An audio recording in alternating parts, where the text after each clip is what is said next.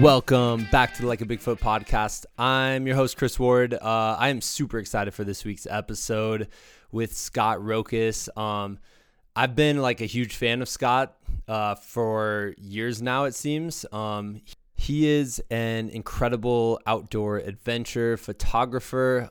He has worked on a lot of big time ultras, along with many other sports, which we get into this podcast. All around the world. He's done all of Candace Burt's 200-mile races. A lot of the pictures from those races, if you see them, they're some of Scott's work. And also his buddy, Howie Stern. I have to say that too. Howie does amazing work too. I'm just as big of a fan. Howie, if you're listening to this, dude, I want to talk to you for the podcast too. But Scott does just amazing way. He has an amazing way of like telling a story with the pictures that he takes. And I'm a huge believer that photography is a form of storytelling. You know, if you look at a good picture, that picture is telling you a story. And if someone can get it right, and especially during these extreme ultras, in this episode, we talk a lot about the Iditarod Trail Invitational. And we talk about how can one capture that? Like, how can one capture just the vastness of the Alaskan wilderness and these hardened ultra runners making their way through the frozen wastelands? And I think Scott just does an amazing job explaining that, which I'm super excited for. He also just has a really fascinating tale of, you know, stepping outside your comfort zone and pursuing your path in life, pursuing something that you are passionate about, that you want to make a career of because you just love it so much. And Scott has a story where he left a comfy job where he could be, you know, you could see yourself doing that work for 20, 30 years and stepping out onto his own path where he's the boss and he's the one finding his own way. And I love those stories. Like, they're so inspiring to me, because I just think you have this life and, you know, you have to kind of think like, what is it that makes this life worth living? What is it that makes me not just zone out and go on zombie mode or go on, you know, just fall into your routine day after day after day and then wake up like 10 years later like, whoa, did I just blink and it's been 10 years? That's crazy. Like, what makes you passionate about getting out there and experiencing this beautiful world that we have, you know, and experiencing the other people in that world? And I think Scott just does an amazing job explaining his story and also kind of like letting us in on like, it's not easy. Like, there are challenges along the way. There are ups and downs. There are obstacles you have to face. And how do you persist in the face of these like seemingly insurmountable obstacles? And then if you combine that with what he's photographing, like these 200-mile races or the 350 like Iditarod, you know, like there's just a lot of parallels between his story and the subjects that he chooses to pursue. Plus, he grew up like 30 minutes from my house, fellow Midwesterner, right on the Mississippi River, right across the Mississippi River. So I'm super psyched. We talk about that a lot at the beginning. So let's get into it. This is the Like a Bigfoot podcast, number 254 with Scott Rokus.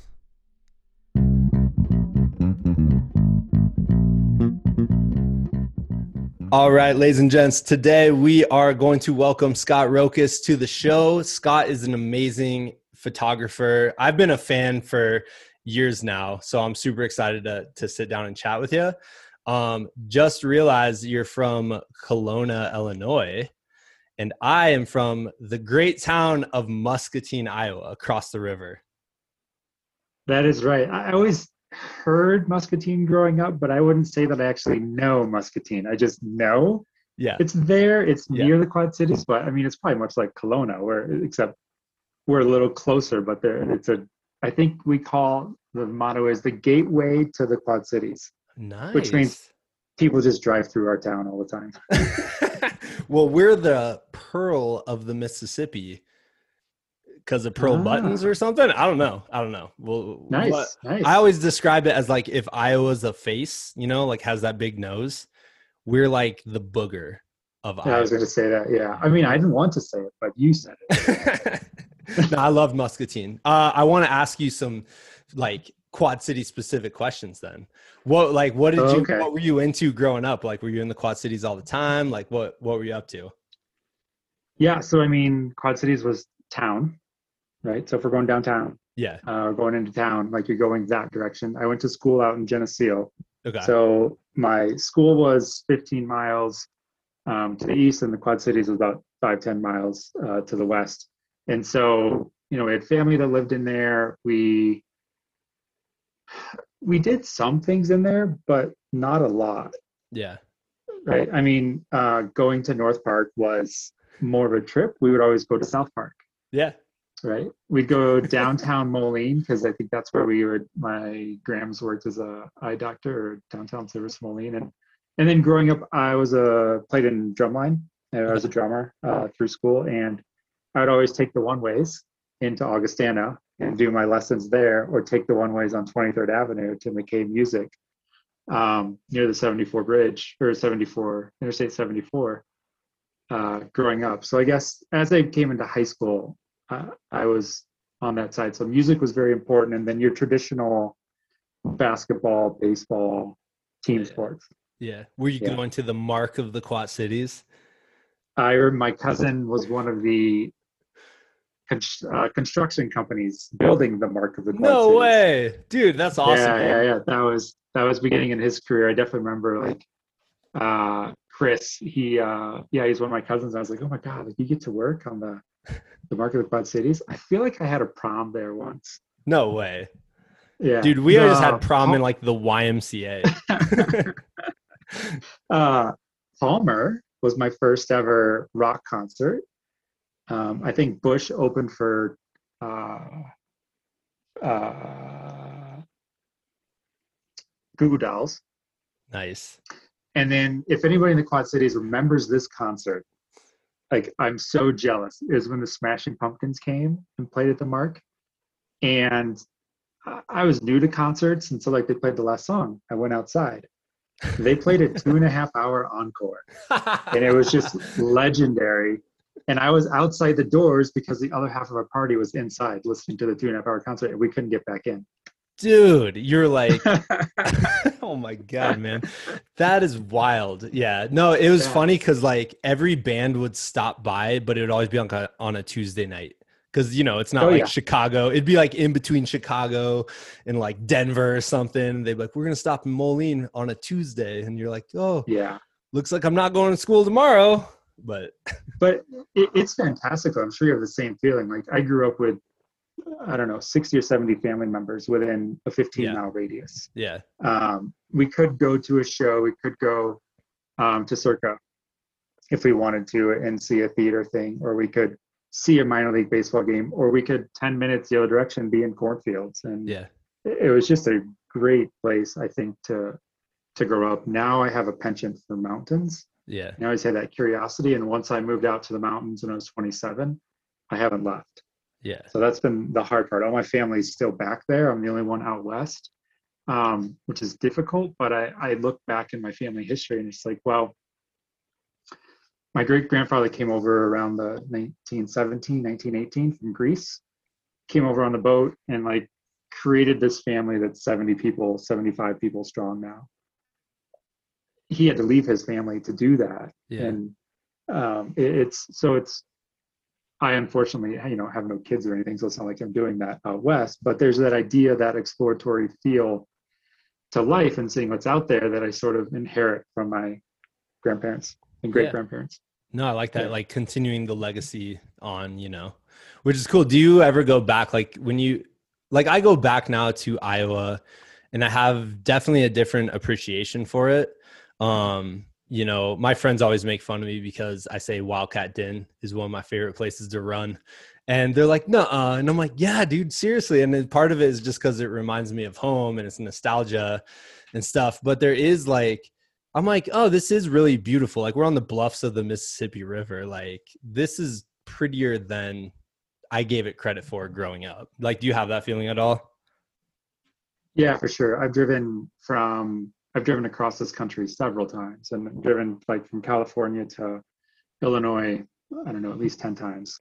Yeah. And once you get past Cheyenne and you're into the plains of Nebraska and you get into the hills of Iowa, you're just like, I enjoy this drive. It's not the mountains, it's not Wyoming, it's not Nevada, but it's gorgeous. Yeah. It's beautiful. So I definitely appreciate the importance of tradition, the importance of family, the importance of community. I think living out west, where I've been just outside of Lake Tahoe for the last 14 years or so, it's a transient community.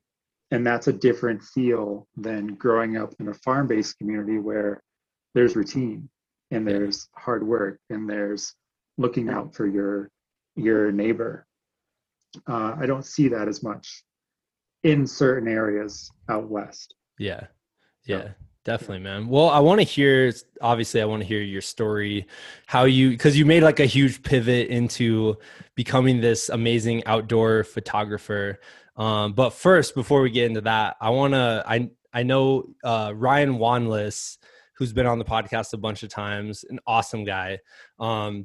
He kind of hooked us up with the interview because you were up in the middle of nowhere in Alaska on the Iditarod course this year, doing photography, but also working in aid station. So I kind of want to hear just about that experience to start. Like obviously Iditarod is like, I mean, to me, it's like the epitome of an adventure, like you hear the word Iditarod and you're like, whoa, that's an adventure. That's a real adventure.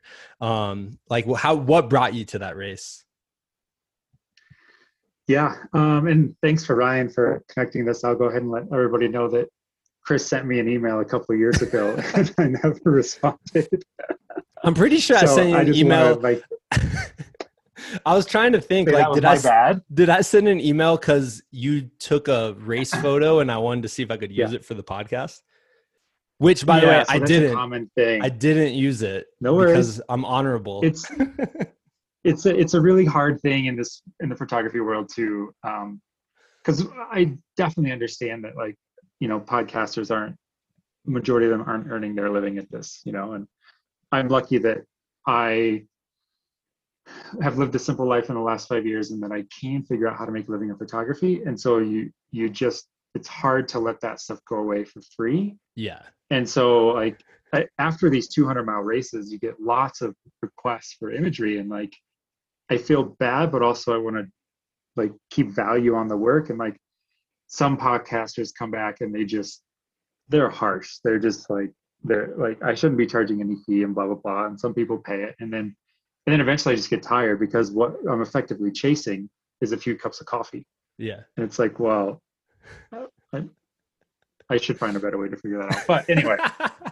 No, that's funny, man. No, it's an interesting perspective though, because you're right. You're out there on a 200-mile race for days, taking these beautiful pictures. I mean, they're worth something, especially to the racers or to the media. They truly are, and you've earned them, Well, yeah. And you just see that person took 100,000 photos on their phone. Use one of those. But no, they want the one that looks really good. So I get it. I get it. Come on. So it took me out to. So thank you for Ryan for getting this going. But I've had this passion for a long time for remote places, and I don't think I've resolved where that comes from. What interests me in that, but I enjoy it, and it's just this. I think maybe that sort of piece of seeing a part of the world that helps you put the rest of the world we live in perspective. And I like that. I like playing with that idea. And so specifically on the ITI, it's funny how circles and things come around in life. And Kate Coward and I worked together back in 2006, 2007 up until like maybe 2008 or 9, as we traveled around the world for General Electric, and then again outside of Tahoe and Nevada. And Kate had moved back to Minnesota. We kind of didn't keep in great touch. And then I was shooting Arrowhead one year, and lo and behold, Kate's there. And I was like, oh, like crazy. I didn't know you did these things. And I think she was doing it on bike. And then next year I go back to Arrowhead, and she's doing 270 miles on foot with Kari Gibbons. And it's just like, okay, Kate, we're in the worlds now. Like I've now left my corporate career. I'm doing this full time. You're doing things that women have never done before, and only a few men have ever done. So like, let's start chatting. We tried to get me out to ITI last year, and it didn't work out. And so this year it was like, yeah, like that's a race that you don't just go photograph. You have to be prepared. You have to be sanctioned or approved or like part of the race staff, because it's legitimate. Like I feel like we had a relatively weather easy year, but you're still hitting temps -30 and less. Wow. And your tough years, you're -60 to worse. And so as I've pursued this career in photography the last 5 years, I want to challenge myself. I mean, you lift weights, that's how you get stronger. You do cardio, that's how your heart gets stronger. Like you get stronger by putting yourself in situations where you're forced to learn and forced to build a skill, forced to push your drive to the limit, forced to push your camera equipment, see how far it can go. Like I broke a shutter at Arrowhead one year because it was -35 and the actual camera broke. Was that the polar vortex year? Was that the? That was the polar, yeah. That was polar vortex year. That's side note. That's why I reached out to Ryan, by the way, originally. Oh, okay. I was like, yeah, he finished. I was like, these crazy people ran 130 miles in a quote unquote polar vortex. And I was like, I have to reach out to whoever got DFL. And so I looked it up. It was Ryan. And I'm like, you're the toughest man in the United States that weekend. But dude, if it's cold enough, it's breaking shutters on cameras, man. Like that has to be pretty dang cold. I'll put a shout out for Jeff Lewerke. I think he did it without using any support, like melt his own water and everything. I think at one point he went over 12 hours without water because it was he just didn't want to stop and melt any. Oh my God. Sorry, Ryan. I'll give you second. Dude, I'm telling you, man, the winter ultras are something else. Like, well, I'm drawn to the people of them. Like who, so, I've wrestled this question a lot in my life is, okay, we all walk. We all like to do things in the mountains. Not we all, but a lot of people do.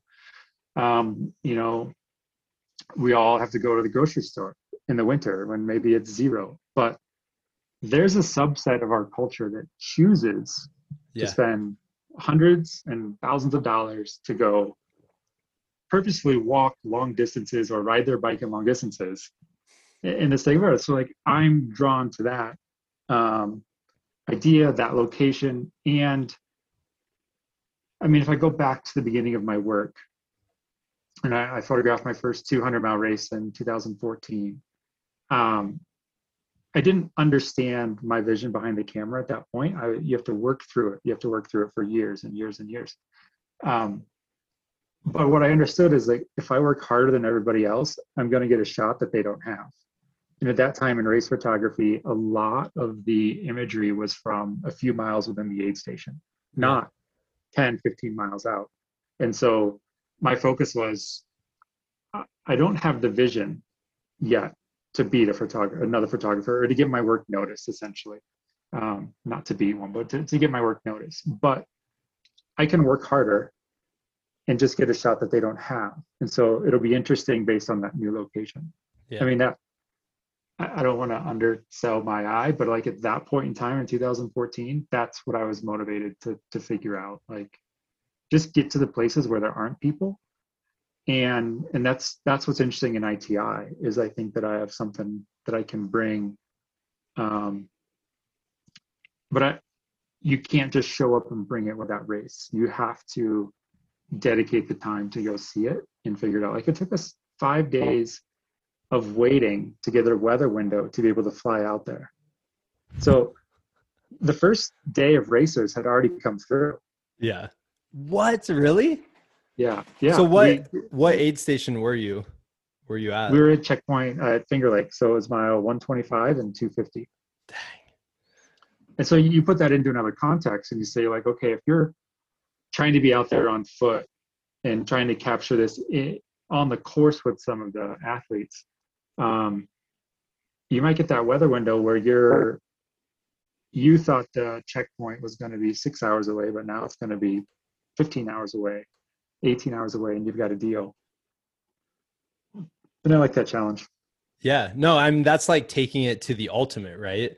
Like the whole idea of I'm going to get to where most photographers aren't going to be.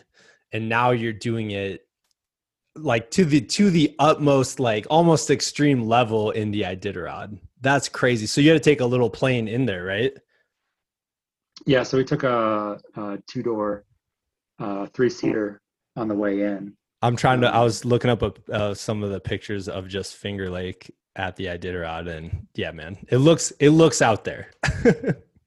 and one of the deals is I did race cross country in junior high, and I think I was dead last of the race, every race in 7th grade. And then 8th grade, I got most improved because I think I was only dead last on my team, but no longer dead last of the race. Did they give you like a DFL award? Did they call it that in 7th grade? No, they give you like I don't know, the most effort and like whatever. I did get some sort of award, but the Rudy Award. Yeah, the PC version of the DFL. The thing that was important to me is I never had a good race photo. I'm in the middle of the pack. I'm not going to be on a cover. I'm not like it's just like a typical boring race photo. And so what I thought I could bring to the market was I don't have a strong focus on the elites, the front, like people that are on the top typically, because I don't know a lot of them because I would never be with them. Yeah.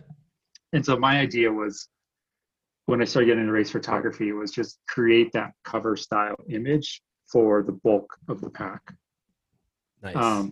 It's harder as a career because you don't get the magazine interest, you don't get the product interest, you don't get the PR interest because you don't have that extreme athlete that wins everything. But it's the connections you make are certainly what's been a motivation factor for me, because people really show their appreciation in the middle of the pack for the type of imagery that I like to create. Yeah. Do you think that's shifting at all from away from? Oh yeah.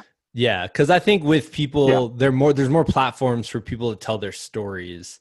And, if you hear about an amazing person who finished back of the pack in the Moab 240, it's like, it doesn't matter that they weren't an elite athlete. Like they finished 240 miles. And if they have a great story going in, I just feel like there's more interest in that it's kind of like trending in that direction a little bit.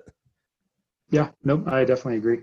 Yeah, that's awesome, man. So you get dropped off and it's like this little camp. It looks like, you're working the aid station too.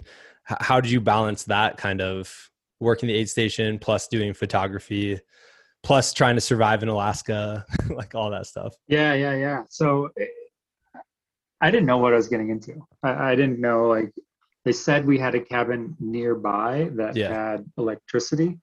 So I wasn't exactly sure what was going to happen or what the setup was.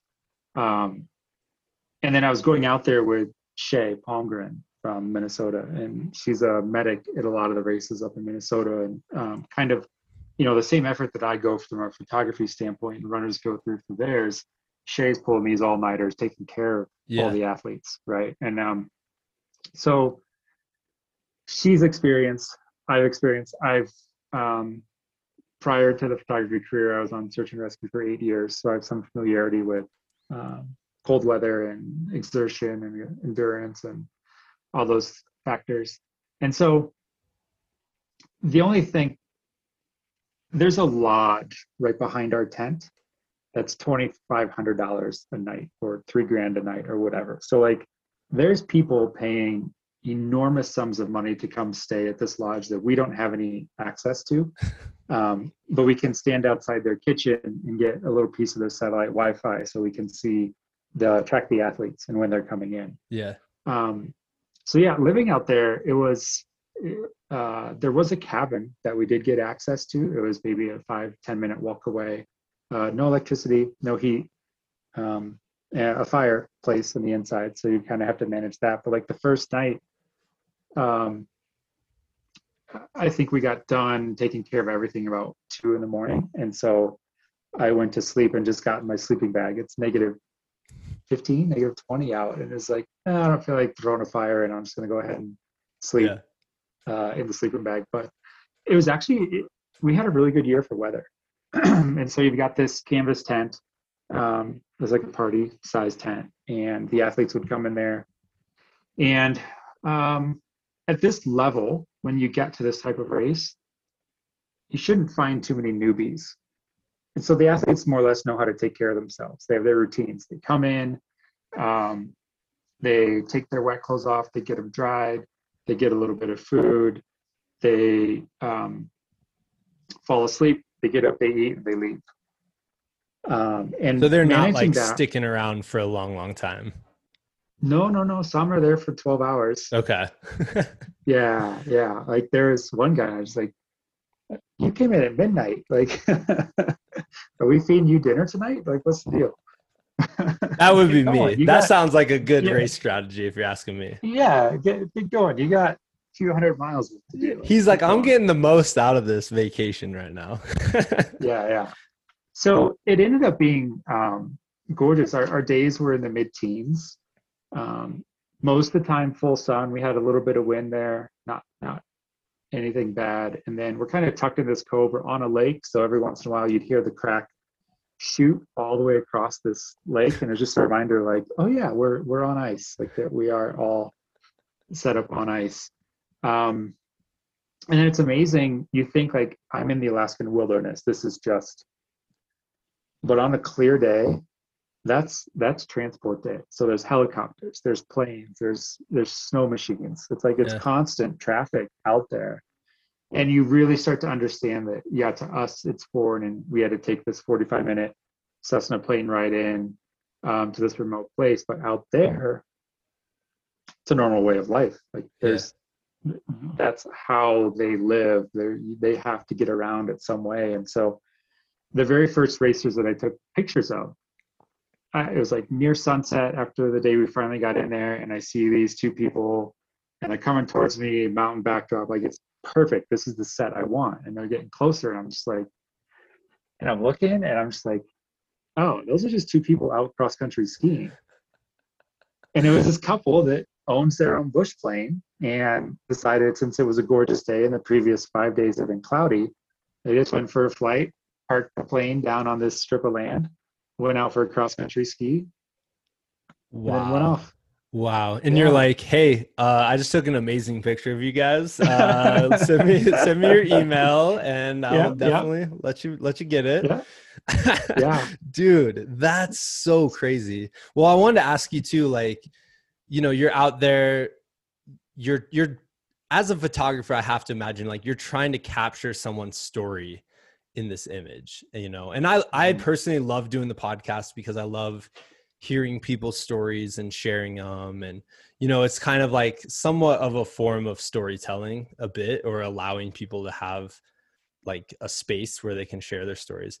And with your photography, you have that challenge of like, I'm going to take this one image and it's going to tell this story. Is there any images coming out of the Iditarod that you're like, that told that story, and like that you're just really happy with? Yeah. So there's a combination between, I was only able to see 3 miles of trail. Of what was effectively 175, maybe you can call it 190 unique miles, because this year was unique in that they had to go out and back with COVID. which was really cool because then I could stay at that aid station for 6 days, 7 days, whatever. And we'd see all the racers come back through again, right? That's kind of a unique scenario. So it's hard to tell an athlete's story when you only see them for 1% of the race. So what I end up typically capturing in this particular race, the 200s are different. Those I can see are IC racers front to back. In this one, I was really just exploring and trying to get a feel for the landscape. What I mean by that is like shooting Moab for the first time. It's different trying to shoot a runner when there's a 2,000-foot cliff a mile behind them versus shooting a runner in Tahoe where you've got some mountains, but not that significant relief change so close.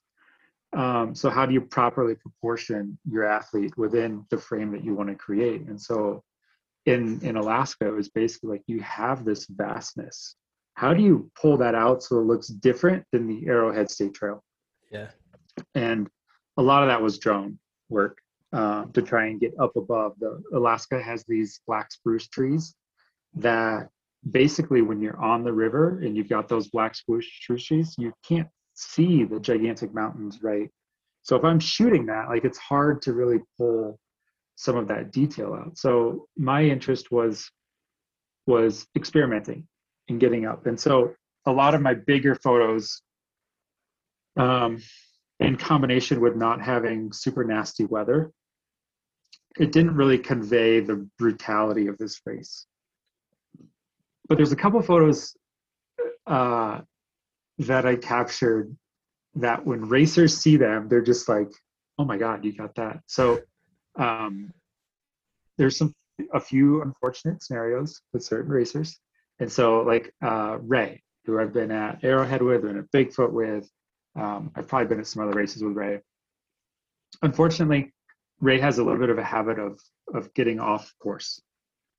And so Ray's race was incredible. Like he got off course. He did 371 miles instead of 350. Yeah. He missed the Finger Lake checkpoint and did a long stretch, right? So making his race harder by missing that. And so one of the photos I captured was Ray hunched over looking at his GPS tracker, just like confused. And it's just like that encompasses what a lot of people were seeing because he missed the Finger Lake checkpoint pretty early on. Yeah. And so it's just like everybody that was watching the dots was just like, well, what's going to happen with Ray? Because he skipped the checkpoint. Like, and unfortunately, like he didn't get an official finish, but it doesn't take anything away from the fact that he made his race harder. He did 370 miles, 71 miles, did 350. Like it's not an official finish, but whatever. It's that moment of him sitting in a chair, looking at his tracker and just being like, what? Like, it was just an interesting thing. And then we had an athlete as well that lost his iPhone or got damaged through a snowmobile and recovered it, got all the information from it. So it's great. But most unique scenario I've ever seen, he flew to Anchorage. He left the course, flew to Anchorage, got a brand new phone, got his GPS, and got everything to be able to document his race and came back to the course. And so, not surprisingly, that eventually led to a DQ. But what do I capture at the start of the race? Man. That's so wild. I know. It's crazy. I know. But like, I like, this is a life moment race. I get it. No, I get it too. Cause you're like, I'm out there. I'm never going to be out here again. I want to have pictures so I can show people at home what I saw. I get it. It's hard because you put the race director, you put the race volunteers, you put us all in a difficult situation. So like, I'm not interested in chatting about that. What I found really funny was that I'm at the starting line taking photos. I'm not supposed to be there. And what do I have at the start? The whole race pack taking off and this guy turning around looking directly at me with his phone. You're like, if only like, you could see the future, my man. If all of all the photos. So when I say like there's moments, yes, those moments aren't necessarily my best content, from your race or like, tell all that. But they are definitely standout stories. They're memorable. Sure. Yeah. Oh my gosh. That's so wild. Yeah. I talked to Ryan and I talked to Kari, and, they mentioned that, I mean, it's an unbelievably brutal race, but just the weather wise just didn't hit as much as last year. And I know as a photographer, you're looking for like the ice beards and all the, the tape on the noses and all that stuff to really show just how cold and how tough everything can be. But, I have to imagine too, like you just mentioned, like the Alaskan wilderness is just so vast. Like, and how do you even capture that? Like, how do you really make someone understand just how vast that is? Yeah. I mean, the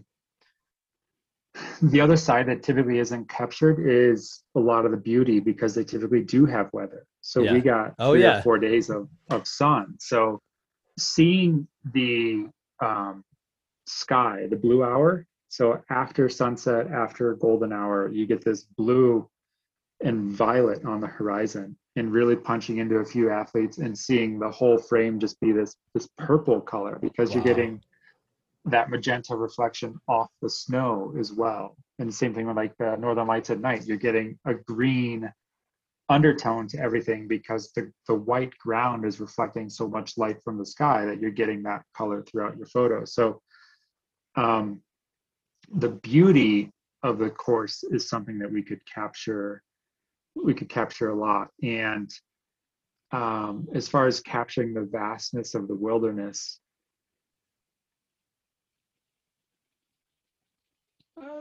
mostly drone. Yeah.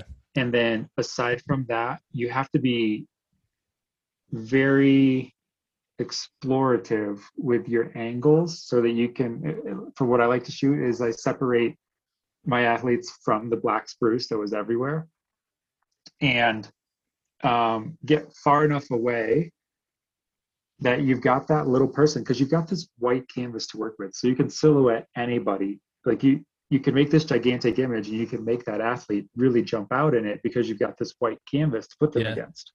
They're not going to blend in with the dirt, with the grass, with the rocks, the trees. They're clear. So I think that's the way that, if I'm not shooting on a drone, that I can go about it, is that I just am really particular in pre-visualizing the photo that I want. And I got out on skis one day and went 3 miles up on trail towards Fontilla, and I probably only found, in that 3 miles, you think, oh, Alaska, you get photos everywhere, but there's probably only 2, maybe 3 spots that really provided the right elevation that I needed, and the right proportions and alignment of everything to get the people coming through. Yeah. And then, with the drone, the overhead shots really tell the story. Early, late in the day, you get that sun that gives you all the texture, and you're just like, it's just them and the snow. Yeah. That's so cool, man. Yeah. That's so cool. I want to hear just about your, what gave you the guts, in the middle of having a career, to just be like, hey, I'm going to actually pursue my passion. I know it's something people talk about all the time, right? People are like, pursue the things that you love and things. But whenever I talk to someone who actually did it, I always just think it's an interesting perspective, because so many people hear that and they're like, that sounds good, but, and then they list all the reasons why they can't, Mm-hmm. Yeah, for sure. I mean, I had the idea for 5 years. I researched and read things for 2 years. Yeah. I did it in little increments. I bought my first van in the fall of 2014, beginning of 2015, somewhere around there. And I wish I could say it was 100% like I went and made this, but even after that 5 years of playing with ideas, and really going back to my childhood, where I always wanted to run my own business, but I didn't know in what, I thought I'd spend my 20s with a major corporation, essentially training myself on how businesses operate. Yeah. And so I did that. I saw the entertainment industry, the hydroelectric industry, commercial real estate, consumer finance, aviation, and energy generation and oil and gas. So I was like, okay, I have a good idea of how these markets work. Now, what could I go start a business in? And I couldn't come up with an answer, but I came to a point at work that I could see the writing on the wall where the 8-9 years that I built this program up was going to be handed over to somewhere else. No other job, 300,000 jobs in GE, not one of them had my interest. Yeah. And so I had met a woman at the time and we started dating, and she had been working for a long time. We're like, well, let's just take a couple of years off and go travel. We're 35, no kids. Like, let's try it out. And so that was the catalyst. I wish I could say that it was me and my own strength and I can do this, but it was just meeting the right person that drove the motivation to take a risk. Yeah. Well, it's probably rarely just someone by themselves being like, I'm going for it. Like, it honestly, like, that's the kind of fantasy view of, you know, what people think, right? But I think the reality is much more important, because that's how you actually get from point A to point Z, right? Like, there's all these steps in between, and sometimes to the outside world, it just looks like you just skipped all those steps and you're like, now you're a successful guy doing what you're passionate about, you know? So I think that's interesting. Yeah, and that's why I like hearing these stories, because I like when people share those kind of like details. Yeah. And I gave 4 months notice. So lots of time to say, change my mind, never mind. I'm gonna go and stay. So yeah, did the 4 months notice. And then 3 weeks into the travel, we broke up and I was on my own. Wow. Yeah. So I give that relationship a lot of credit for getting me over the hump and actually taking it on. And then, but it wasn't the right long-term relationship. And then all of a sudden I'm 3 weeks out there and I've spent 65-70% of the money I'd saved in that first month. The van was broken, like, a last-ditch effort to get the relationship so the travel was really expensive in that month. And I had thrown accidentally a client's whole shoot, deleted it off the hard drive. And so I just thought, man, this is what I read about. Yeah. People pursue change.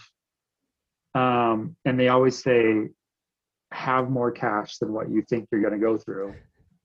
And they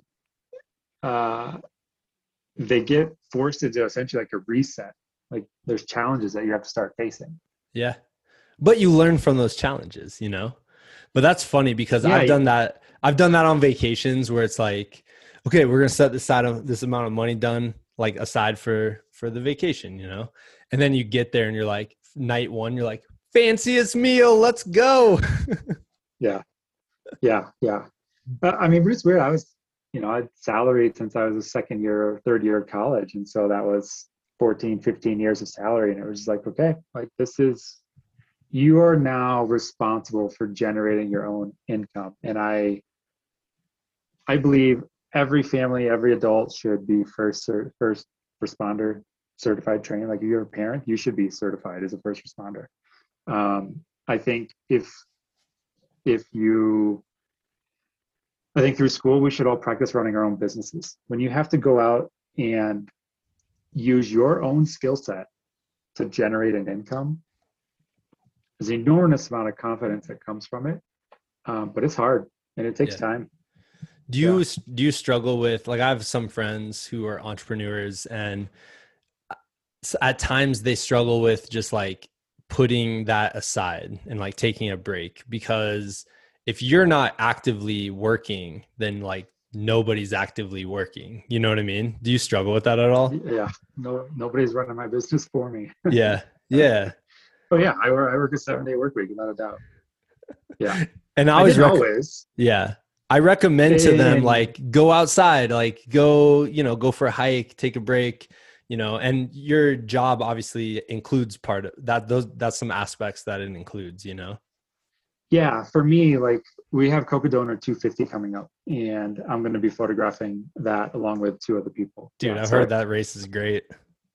No, nobody knows yet, but we'll put an announcement out there this week. But yeah, for me to go cover 60, 70 miles that week, I need to be fit. So the beauty is like today, I met a friend, we went for a walk and we chatted for 2 to 3 hours. And it's a lot of idea generation, like just putting feelers out there and see where they go. And like, yeah, sure, that's my Thursday morning. So I work a little bit all days of the week, but at the same time, my schedule is my own schedule. It's so nice. And that's what I wanted, was to have my schedule be my own schedule. Yeah. When you were going through the beginning initial changes and you were feeling some of that resistance in the form of like obstacles that were in your way, like how did you keep pushing through them? Because, that could happen to somebody, what you just described. And, after a month they just go back to their regular routine. And it would, to me, I'd be like, hey man, like I completely understand why you went back to your regular routine, but what like drove you through those or pushed you past those? Well, I know what the regular routine is, and I wasn't, I hadn't even given myself a chance. And so I understood that my growth in the corporate world, it was 5 years until I got to a role that I could start to drive change. Yeah. I could start to influence. And so there was a ton of hours, like for 2 years, it was 80-hour work weeks were the minimum, and 100 were the push weeks. And so you go through that and you just learn you have to put in your time. It's hard, I think, when you're in your mid-30s to say, I have to be low man on the totem pole again.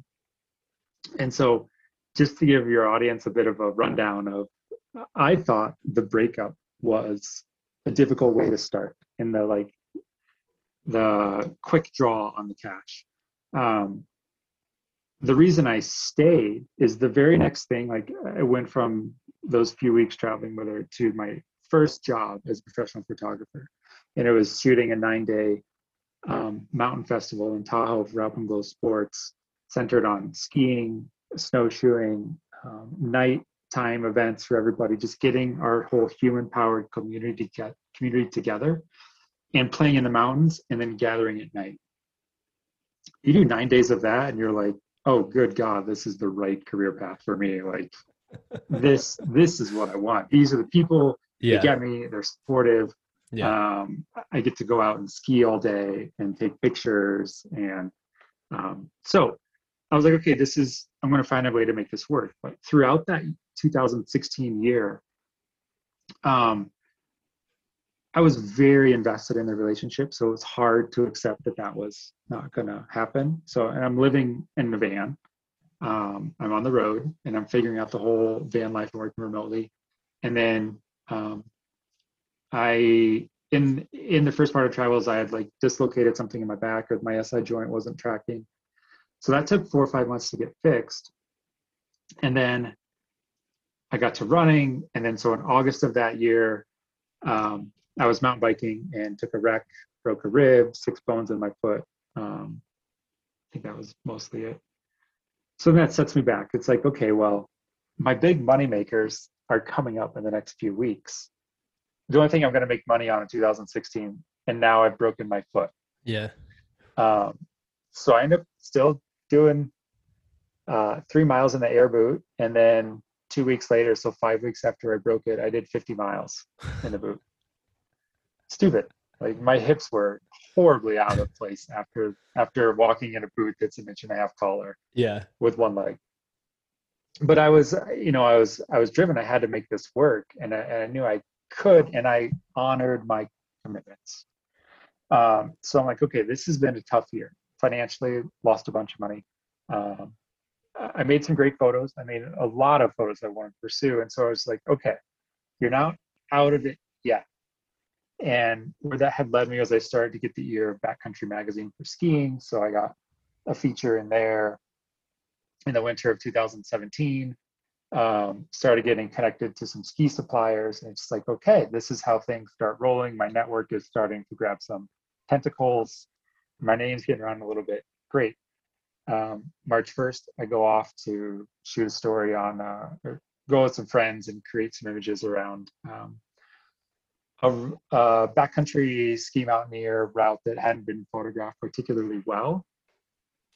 And an hour and a half into that day, I go over a cliff and fall 30 feet in the air, about 100 feet overall, and blow out ACL, MCL, meniscus, medial lateral meniscus, and cartilage. Dang. And so now I'm laying on the side of the mountain, and that's when you get to answer the question. That's when you say, why am I doing this? Yeah. And how badly do I want to do this? Do I really see myself having a career in photography? And what kept motivating myself in 2016 through some of the adversity was that I hadn't made a dent. I hadn't made an impact anywhere. I hadn't figured myself out. And then in 17, I had started to figure the industry out a little more. And then it was immediately ripped away from me because I was going as a ski mountaineering and an expedition style photographer. And I knew at that moment it would be at least 4 years until I could get competently back out in the mountains.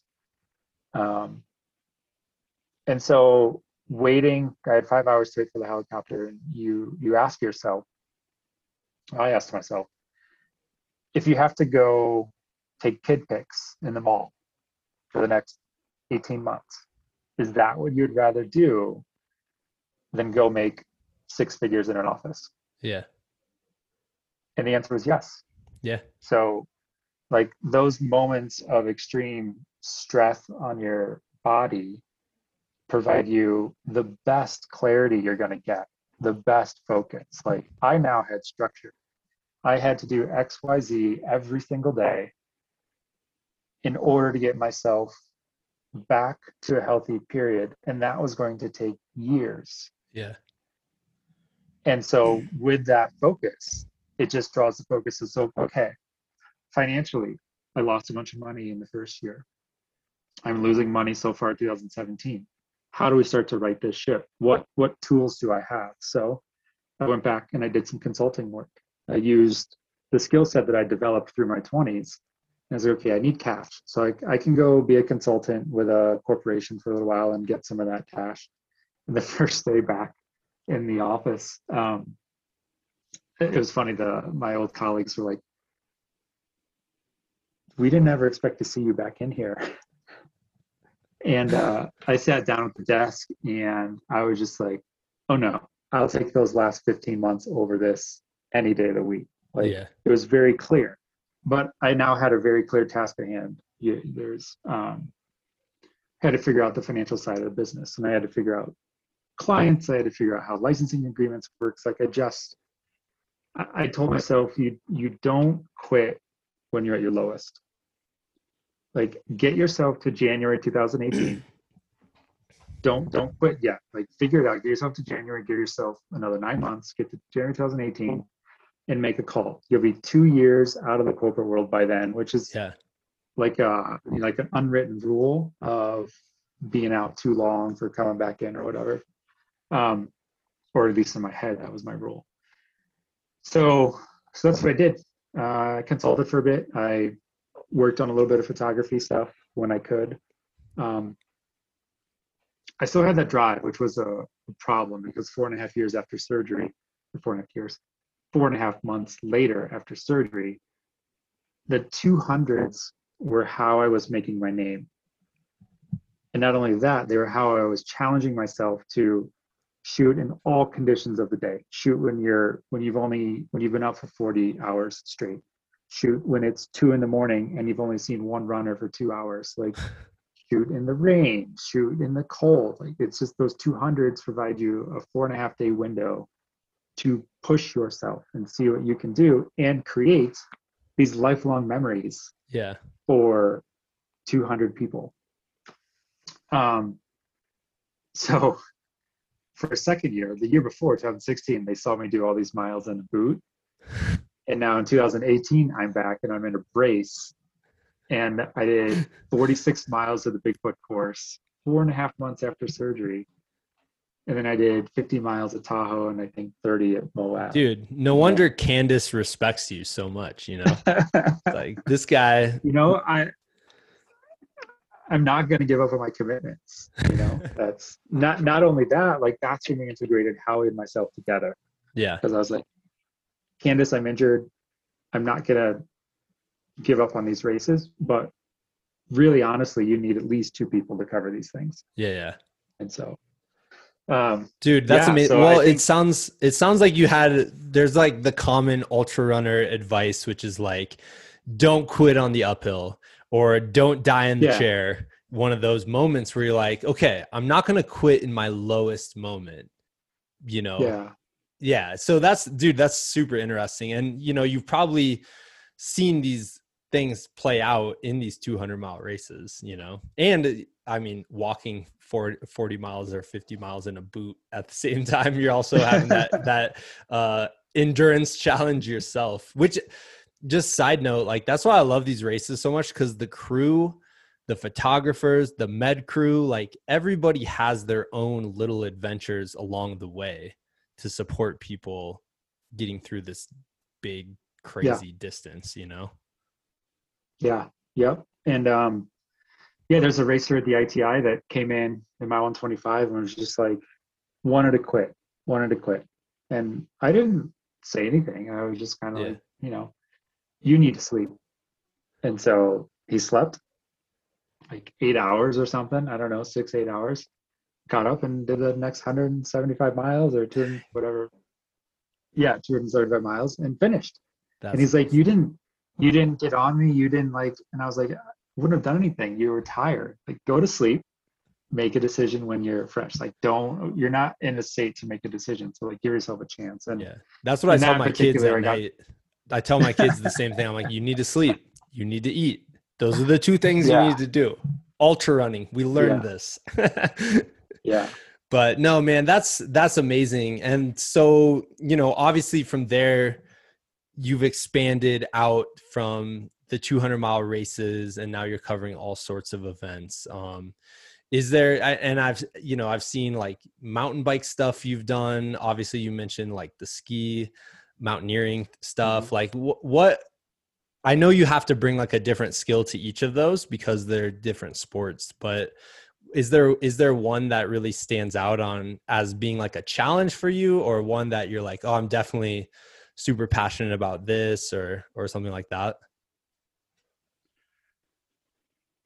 Expedition work, I would say in general, I would like to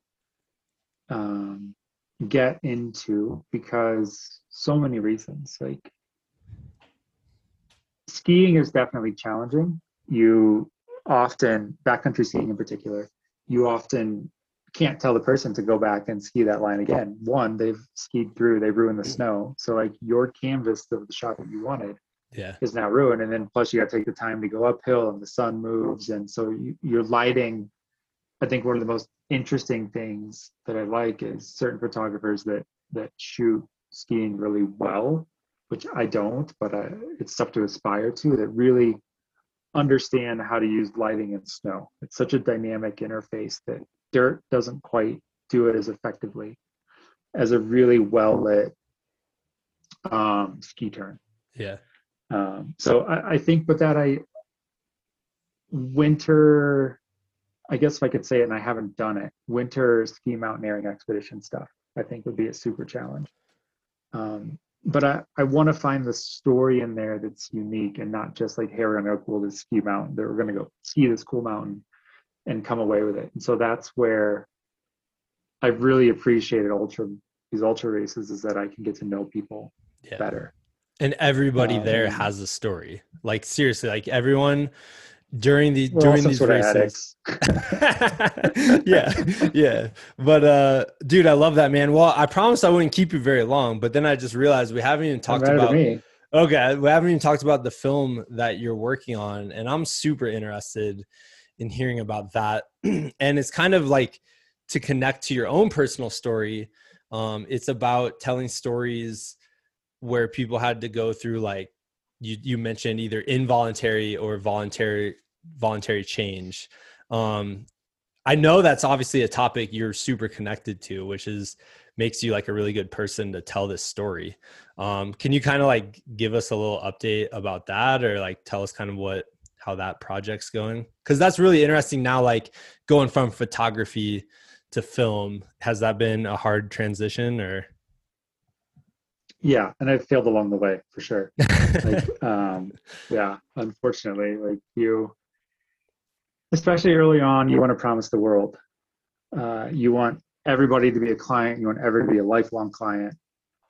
Yeah, there's some people maybe you don't want to be lifelong. You figure that out. But you want to, in my mind, I want to over deliver. And so I over promised early on in my career. It's like my camera has a button that says it shoots film. I shoot film. Yeah. So, so yeah, I would, and I like the idea of a scrappy team. And so I would shoot photos and video of the same race. And then I really quickly understood that I have zero clue on how to cinematically edit video. I didn't want it to just be a highlight reel. I wanted it to be like something more interesting. And so um, I'm learning the storytelling piece, take the technology away from things and focus in on the story. And I think that's where I'm putting a lot of my effort now. And it's a fun place to get to, because if I look back at the 5 years, right, let's compare it to my first 5 years of learning in GE, is in the photo side. In 2016, it was like, yay, I'm a photographer. I'm living in a van, traveling the west coast of British Columbia. Like, this is amazing. Lost a bunch of money. 2017, like, you're figuring things out and you're losing money. In 2018, you break even, and it's just like, oh, maybe this isn't just for fun. Like, I can actually do things. And then I started working a lot with Home Depot in 2018, 19. And so, and the contracts are getting bigger, and you're just kind of like, oh, okay, so I see how this could work. I've had 3 years of proven revenue. Like, I see where I can go. And so now you start thinking of not the projects that'll get you the attention now, but the projects that'll keep you in business for the next 5 years. Because before that, it's 6 months at a time, then it's 9 months, and then it's getting me to 2019, and then it's, so now it's like, okay, well, what this last year of COVID has been for me is when all my work is taken away and the business can still operate, because I've tried to be very fiscally responsible in the business. What are the things that I want to go do? Like, I need to find more clients, more people interested to keep the business growing and moving forward. And more so, like, I now have a better understanding of the stories that I am interested in telling. And if I'm so strong on changing my life to pursue my passion, go after these. The scary part of it is that it's attacking skill sets that I don't have. Yeah. It's writing, it's podcasting, it's storytelling, it's video. But it's skill sets you don't have and that's yet. Photos. You know what I mean? You add that yet in there, and you're like, this is the way to get the skill set. Like, you don't just wake up one day and magically be able to do something. Like, you have to work at it. And like you mentioned earlier, you got to fail at it. And that's the part people don't like, which makes sense. Yeah. But it's the way to do it. It's the only way to do it, you know?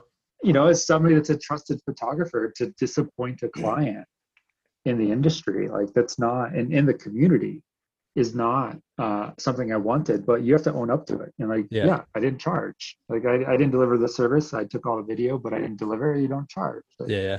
And you quickly write that ship. And so you just have to be really honest with yourself about things. So it's scary for me. I've had this idea for a year now, but it's really sculpting this project in a way that I don't know the client for it, but I know these stories are important. And my only hope is that by doing all this work, I can create the streams of clients that I want to have carry me for the next 5 years. So that's centered around taking an element of change, like somebody that either had their life voluntarily or involuntarily changed. And whether this just happened last month or whether they've had this for 20 years, telling a variety of those stories to try and motivate other people to either accept the change that we've been given or pursue that thing that they're scared of. And pursuing this project is scary to me. Yeah. And so I've been bulking on getting it started, but like I first worked with Sean in 2018 on it. So I sat with him again after ITI, and I've got 6 other people lined up. And so that's where my 2021 is going, because I think these are very important stories and motivational stories. And to tell them in multiple disciplines, hopefully we can reach more people and have more people confidently pursuing the things that they're interested in. Yeah, dude, I love that so much, man. I think that's awesome. Will you, whenever, that gets underway and eventually gets out there, will you please send me a message? 1, so I can just watch it as a fan, but 2, that way I can share it. And because I'm a huge believer in that too. And I just think your story is really powerful, but combine that passion with other people's stories as well is going to be huge. So yeah. Yeah, definitely. I will be getting out as much as I possibly can when I finish it. Awesome, man. Well, hey, I got to ask you one more thing, okay? I was just in Moab with my kids and my dad, and we went and explored. It was the best. I love that place. It's amazing. Yeah. Was it full-size invasion or something else? What's up? Were you there part of like the whole 4x4 full-size invasion? No, we were there though and saw that, dude. Yeah. There were so many Jeeps, like you could throw a rock and hit a Jeep. I didn't do that because I would get in trouble, but no, no, we went, it was a trip we had planned last year over spring break that obviously got canceled. So it was this weird, like full circle, like getting through a year of being locked down moment, where I'm like, hey, now we get to go on this trip with grandpa, and we weren't able to before. So it was really cool. But I went there and I just went on a 6-mile run, and it was jaw-droppingly beautiful. And it was the Hidden Valley Trail. So I just wanted to hear, because Candace said it is actually part of her course, but it's like super early on. So I don't think many people remember that section. It's like mile 7 through 14 or something, but you go up this valley and it's right out of town, but just the LaSalle's are there. Like, I was just curious, like in that whole course, the Moab 240, like what is a couple spots that you just absolutely love? Yeah. I mean, Hidden Valley is fantastic. That's great. Especially early in the day, you can get the southern sun pushing up through that valley and really light it very nicely. And then not too far from there is, I'm gonna get killed, Jacobs or Jackson. I hate it. I can never remember. Jacob's Ladder. We're gonna call it. It's probably Jackson's. Jacob's Ladder anyway, was that movie, but so then it's Jackson's. Then it's Jackson's. But I think that's why we all call it Jacobs. So I think it's Jackson's Ladder. So that spot is always interesting. Oh, dude, you know what? You're going to laugh at this. Ready? I just looked it up. Yeah. It's called Jacob's parentheses Jackson's Ladder. Jackson's, so it's both. Yeah. You were right on both accounts. I have a photo of the trailhead sign. I just can't remember it. But yeah, so that section they get into, and I always kind of laugh because that section you get to look towards Horse Thief or Dead Horse. Yeah. State Park and Canyonlands, and it's I don't know, 1,000-foot drop or something, and it's stunning. And I'll hide myself down so the runners won't know I'm there all the time, and they don't get to me because they just stand up top and get out their phones and start chatting with each other and take a break and have lunch, and they hang out up there. I think that spot is super stunning. Where I smile is I always tell people, I'm like, enjoy it because your next 40 miles is a fire road and it's a furnace. This is the it. Like, once you descend off this plateau, you're going to be looking up at these things for like the next 100 and some miles.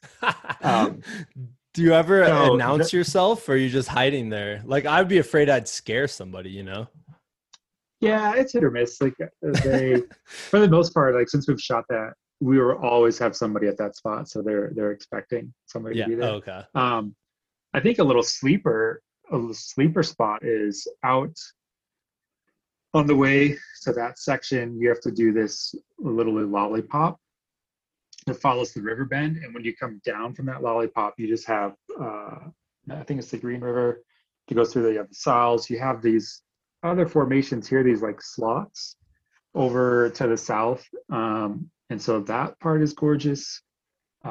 You get probably my favorite stretch of any of the 200 so far is from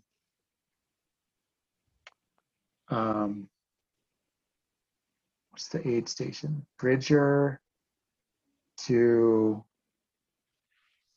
not all the way to Indian Creek, but Bridger backpacking.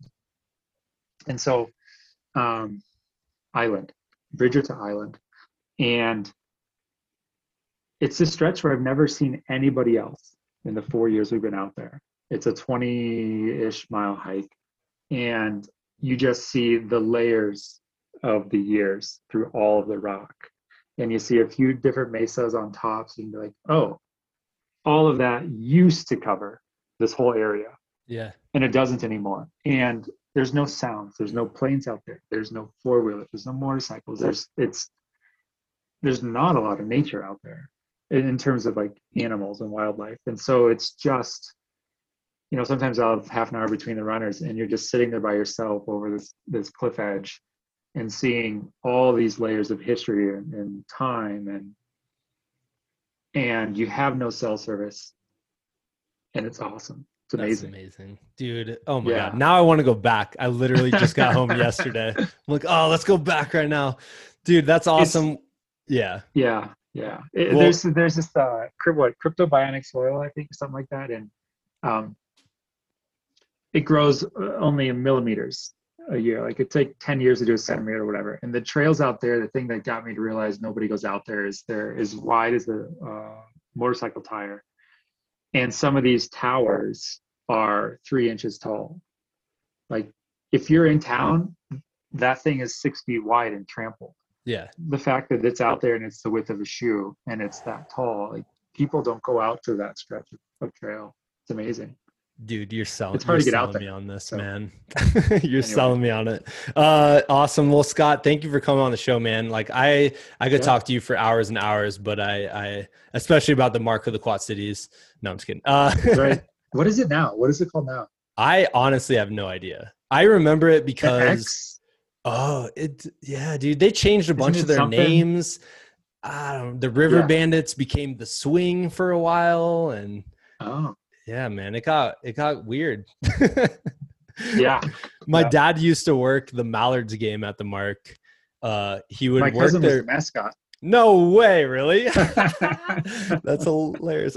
He would work in like the penalty box and like open the door for people because he'd get free tickets to the games, and he's a huge hockey guy.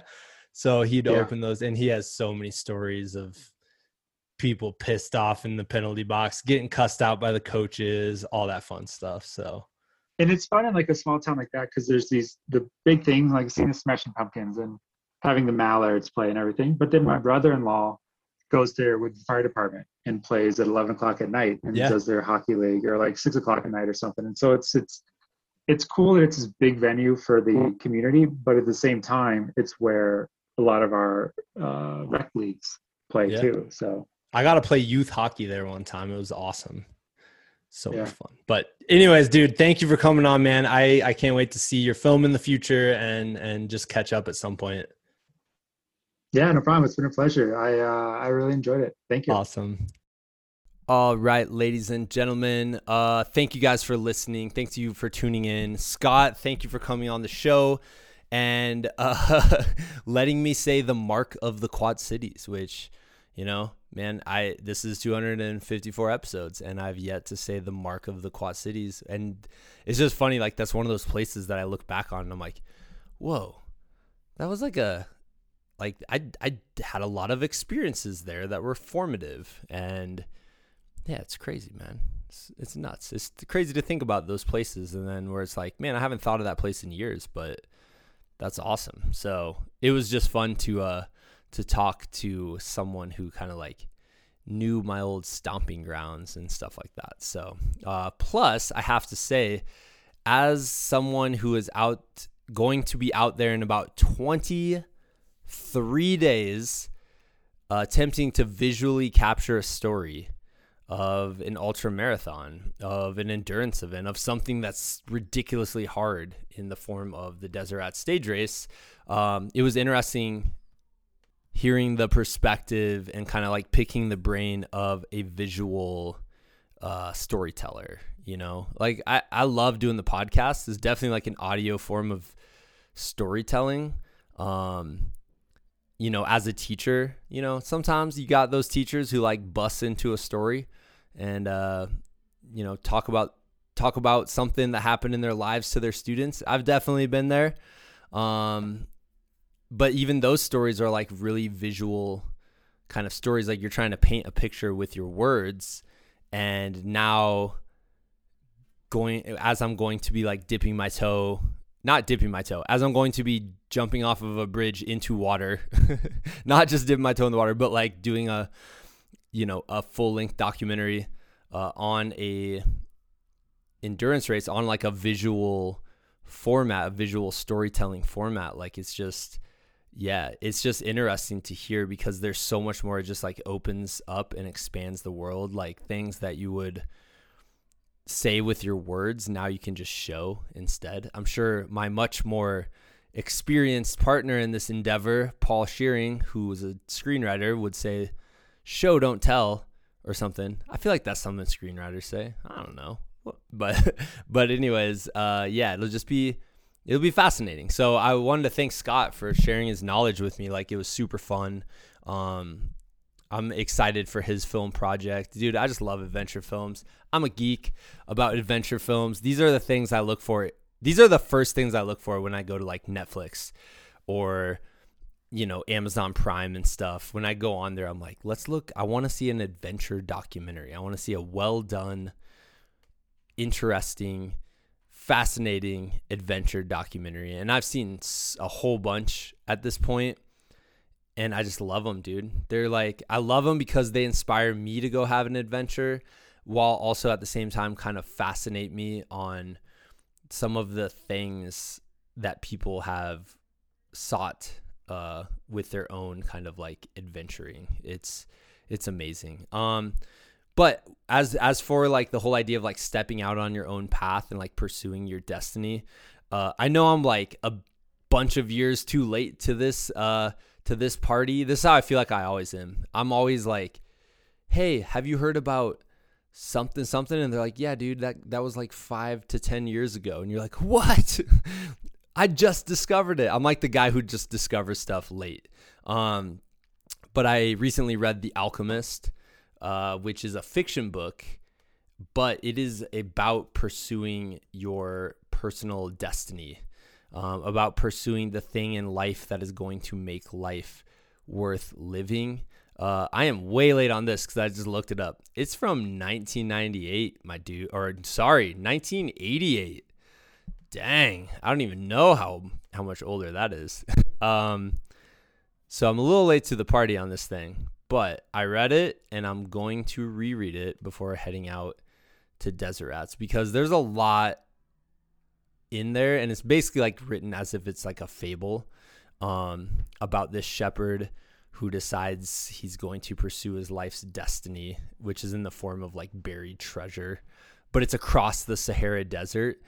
And just to combine it with an adventure film, I watched the Running the Sahara with Ray Zahab, who's been on the podcast, who's amazing. He's just a good dude. But I read that book while like right after watching that movie. I'm like, they did that. They went across the Sahara on their own 2 feet. And in The Alchemist, like the lessons that he learns along the way, which are basically like, hey, along pursuing this journey, you're going to face resistance. And, you know, at every step of the way, there'll be something inside of you mostly. Most of the time it's not outward, but most of the time it's inward, that will tell you to stop, that'll tell you not to keep going. And that's that internal resistance that we face so often where you're like, why am I doing this? This is dumb.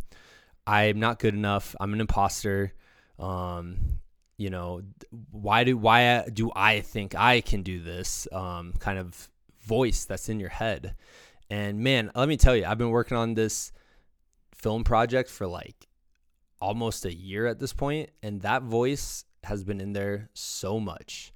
I've had that voice in my head during races where I find myself doing really well, and then all of a sudden you get that internal resistance where it's like, you're gonna mess up, dude, you know you're gonna mess this up, and you have to like figure out a way to shut that voice down and just keep going. And the best thing I've learned from endurance races is you just keep going, you just keep doing it. And you're like, I don't care, voice. Like if I fail, if I fall flat on my face, what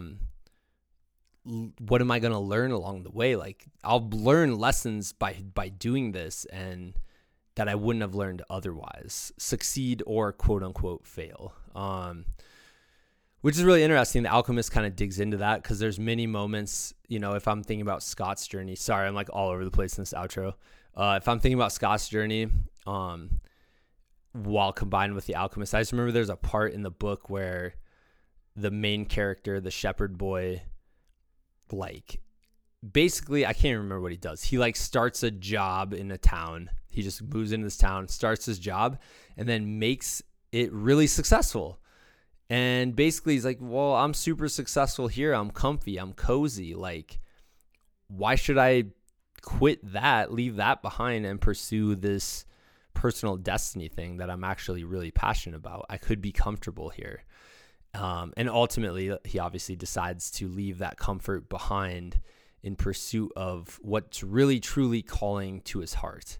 And I think with Scott's story, like, dude, that's exactly what he did.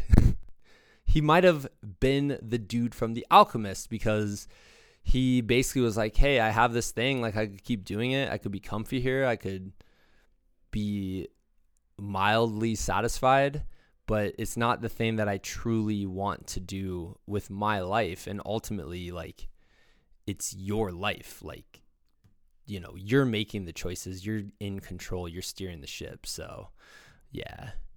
So that was my really weird all over the place outro about The Alchemist, Scott Rokus, and Desert Rats stage race.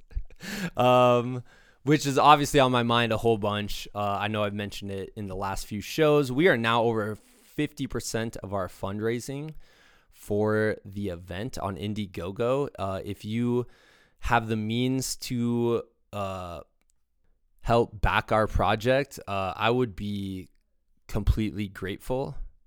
If you're like an adventure film junkie like me, if you back it for $25, you'll basically just get the film when we get it done, which will be in a while. It'll be like, you know, it could be upwards of like a year and a half after the actual filming occurs, because editing, I've been told, is the thing that takes forever, which makes sense. I made that trailer for it, and it's 2 minutes long.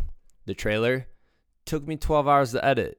Luckily, we will have a professional editor and not me editing and being like, this is like, that is hard, dude. Editing stuff, dude, those folks, man, that's exhausting, but it's awesome. Like, they're so huge and like a part of a storytelling. Anyways, that's a side note.